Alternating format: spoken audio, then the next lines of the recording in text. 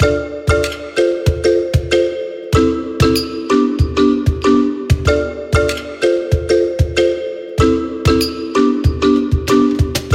to this episode of our new AWS podcast series, Innovation Ambassadors.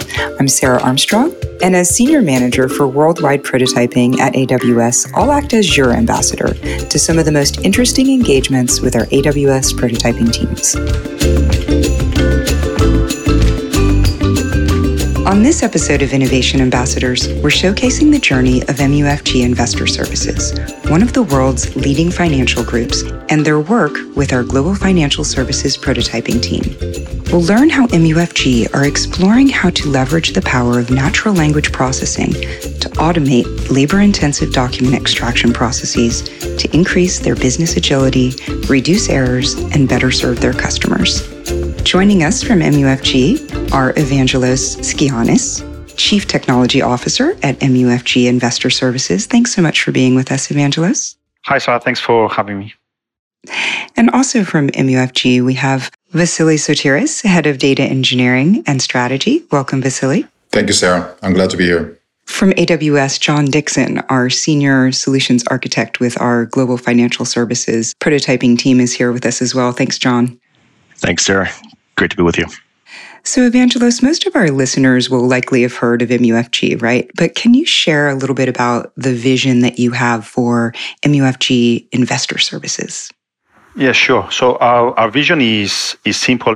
We want to be the most trusted and professional investor services firm out there, with our main focus on building long-lasting, sustainable partnerships with our vendors, with our clients, with every party that we work with. Tell us a little bit about the rhythm of the business. What are your challenges that you're having? I understand you have a lot of documents that you're processing. Our core business is what we call fund administration, right? So we do have adjacent services around that as well. But if we're talking about what it's within our core, a lot of fund managers, they will use us as their fund administrator, right? So they can separate the investment side versus, the back office.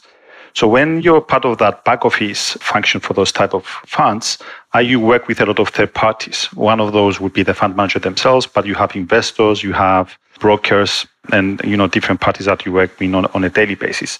Because we are part of a process, we do tend to get a lot of documents from investors, from vendors, from brokers as well. A lot of times those documents will be unstructured. They will be in PDF format, but there's not a standard out there where it defines how an invoice looks, right? Or how a financial statement looks. The data points are the same, but the way they're laid out in the document, they're different. So that's one of the challenges in this industry, is how you can extract those data points and fit them into your downstream systems. You can apply templates, but documents change, things break down, and you do have a team that constantly improves those type of templates, and they fix them all the time. But looking at NLP and those types of technologies out there, we want to see how we can improve that process. And Vasily, your data strategy team works on a platform to make this easier? The focus of my team is building out a common data platform. So it's an effort, as you may have heard many times, to democratize the data for the organization, as well as enrich the data. And a part of the enrichment process, if you will, includes both analytical and machine learning type of solutions, which of course also includes natural language processing type of work, especially given what Evangelos just said. A lot of our data sits in the form of documents, PDF, words, what have you. As part of this enrichment process, as part of using natural language processing, we're looking to intelligently process the documents and extract information out of them, right? Such that we don't need to have a human in the process. That's the key. And Evangelos, how did you come to work with the AWS team and John? We've been, working with AWS for some time now, right? So we've been, having some production workloads on that environment, and we do have an account manager in the financial services area within AWS, right? When we thought about, this project or the POC that we wanted to start, we've reached out to our account managers over there, and that's how we are able to, lay out our requirements, what we wanted to accomplish, and then they've introduced us to John and the prototyping team, and then we directly connected with John, and then we took it over together, and then we started, setting up calls and sprints. So that's how we got to work with John and the team. Tell us a little bit about those very high-level success criteria. What were you really looking to achieve here? We wanted to start from a simple use case first and, work our way to a little bit more complex and more complex cases. We wanted to start initially from invoice processing. It's a document type that, everybody can understand. So it's an invoice. What are the things you want to take out, right? So that was important. And then we've also setting up, our success criteria was the named entity recognition, right? And how confident the models are to extract that data out for you, right? And put those into, your labels or into a database. So we've put those success criteria, what we felt would be important for us in terms of the extraction. We've laid out those requirements to John. We've put a few simple use cases in and setting up those spikes, which were very important in this process, in order to iterate quickly, get rapid feedback cycles, so we could understand what the capabilities of the text extract and comprehend and those type of services, which are part of the machine learning services that AWS has. All right, John, so take us from there. You have these high-level requirements. You have some structured and semi-structured documents that you're going to try to wrangle here. Take us through the process. Like many Agile and Scrum projects, we understood the requirements in terms of user stories and coordinated on and hitting the target there in terms of satisfying the requirements. And then really decompose those stories further into plan for sprints, right? And I think Evangelos mentioned something really important there is the feedback loop, a tight feedback loop. And we aim to present some new functionality after every 2-week sprint. And proceeding from the least complex use case, which is the invoices, to building complexity, I think that was really key to have that feedback loop that allowed us to do that. And is that iterative approach, Vasily, something that you do in your own teams? Yeah, absolutely. Start small, get a directional sense of what's possible. You mentioned the platform that you build. Is it important to you to lay that foundation, not only for the use cases that the specific document types that you're going to try to address in this prototype, but also to lay the foundation for a broader system? The question, I suppose, is how do these solutions generalize to different document types? Absolutely, and that is an important criteria in terms of productionalizing a solution like this. Of course, the work we did with John was a proof of concept around, what is the efficacy of natural language processing to extract entities of interest, named entity recognition. So it was more on the method, understanding that methodologically these things work, right? Productionalizing is a slightly different flavor, and it involves, being able to generalize to different document types. So we have a solution on invoices, so that's great. What if I now need to process trade calls or subscription documents or any other document? How can I use the same production pipeline on a different document type? So John, take us through some of the technology. What were some of the approaches that you used? At the core, we used Textract, Comprehend, Lambda, and S3, all AWS services, as you know.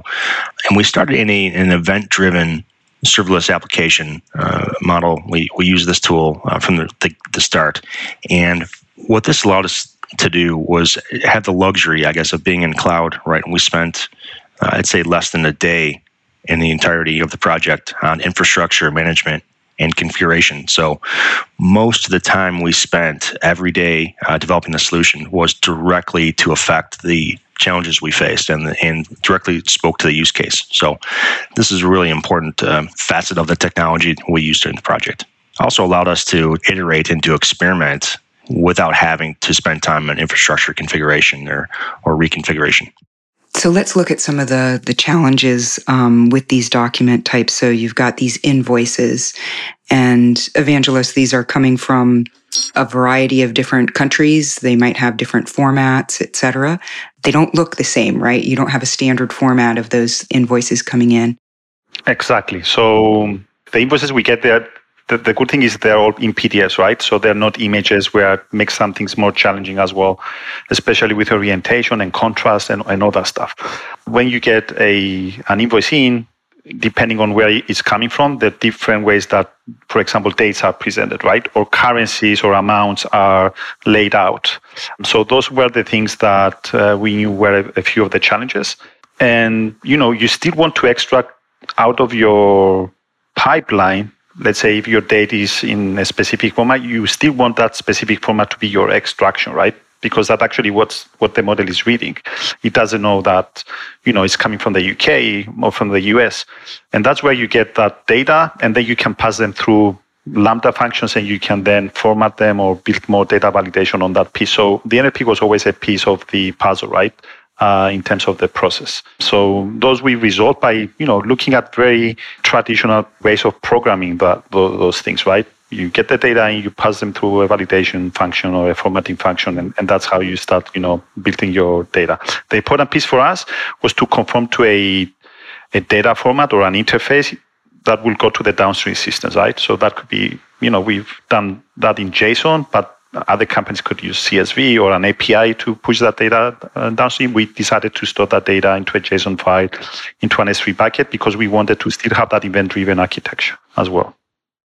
And Vasily, talk, if you can, a little bit about the challenges in documents like invoices that are sparse.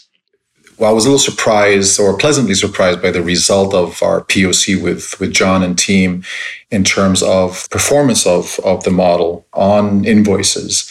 And the reason I was a bit surprised is because invoices are contextually sparse. Typically, you expect natural language processing models to perform better when there's context, when the entity you're looking for is surrounded by many other words that are in a sequence of interest. That's how natural language processing models learn, the backbone of which, is around being able to disambiguate the semantics, understand the synonymity of the semantics. And once you've solved for that, then you can do a better job at resolving co-reference, resolving the named entity resolution that you're looking for. So I was pleasantly surprised because invoices don't have a lot of context. That speaks to the ability of AWS to leverage pre-trained models, if you will, leverage the managed services, the tools, and the pre-trained models and bring that to the table. So, John, we often talk about the challenges that we encounter, and this iterative approach that you talked about really lends itself to this notion of failing fast and being okay with failure, or things being hard or having to go in a different direction. Was there anything particularly challenging here, or areas where things didn't go as planned? The invoices had some challenges, and just in terms of something like an amount on an invoice, right? Could be in, of course, different currencies from around the world. And then things like even the label for that amount, right? It could show up on an invoice as total due, or amount to be paid, or monthly fees, or something like this. And really we're after the amount that needs to be paid back to the vendor. So we tackled that one actually with Comprehend, and just through a series of spikes, to correlate the entity on the document that was extracted from Textract to then equate that with the entity we wanted to extract and put that in the right variable in a data structure, for example. But it's not until you really dig into that problem and see exactly what the processing steps are happening can you really appreciate that's not such a difficult problem as was we imagined initially. Evangelos, you were particularly worried, weren't you, about being able to get the context around checkboxes that were in these documents and what that meant? Yeah, there's a document type that, what we call subscription documents. That's when an investor, subscribes to a particular share class in the fund, right? So, for Euro or for USD, depending on the fund itself. So those type of documents, these subscription documents, are actually very complex documents. They include a lot of fields. One of those fields there are checkboxes, right? Which is the share class that you would like to subscribe to? And there are other checkboxes as well, yes and no answers, for example, as well. So we were concerned about, would an NLP model being able to not just understand the context of the word, but what about the checkbox itself, when you check the value yes, that it would be able to give you that, right? And also the question next to that checkbox, right? Not just the yes, but the positive or the negative answer to that question sometimes. We all felt that would be challenging, but John and the team took that over. And, within 2 weeks when we had our sprint review, they were able to find an AWS library that actually, resolved that issue for us. And it was something we didn't expect, especially, in 2 weeks to be resolved. But it's something that, happened. We're like, we are amazed. We're like, wow, this is too good to be true. But it did happen. And, we felt that it was a very positive, outcome for the specific document type. A particular challenge there, Sarah, was that some of the checkboxes were having a blank line and just a handwritten answer or handwritten response. So we tested that against some of the data we had and some of the data that we just simulated, and found that the model in Textract by default actually handles handwriting quite well. So we didn't have to do any kind of custom training of a model in SageMaker or something like this. We found that using the Textract default model in our pipeline and wrapped with some formatting and validation functions worked actually just fine for us. So shows you some of the power of just using the default AWS services, oftentimes deliver fantastic results. And Vasily, that context is so important, isn't it, in natural language processing, trying to detect what the meaning is surrounding a particular entity. Yeah. That's right. Yeah. So, and that again speaks to, I guess, why I was pleasantly surprised. We gave AWS roughly 75 documents, invoices, and that's by no means a large sample size to train a model on. So the fact that we got good results speaks to leveraging the managed services, which essentially from the training point of view, it means using the compute capabilities and also the enormous volume of training data that AWS could bring to the table to supply the backbone of the task at hand, which is the named entity recognition. That validated one of my beliefs that you do need proper training for these natural language processing models. Evangelos, where are we now? We finished the proof of concept. We have sort of directional idea of where you want to go. What's the next step for you?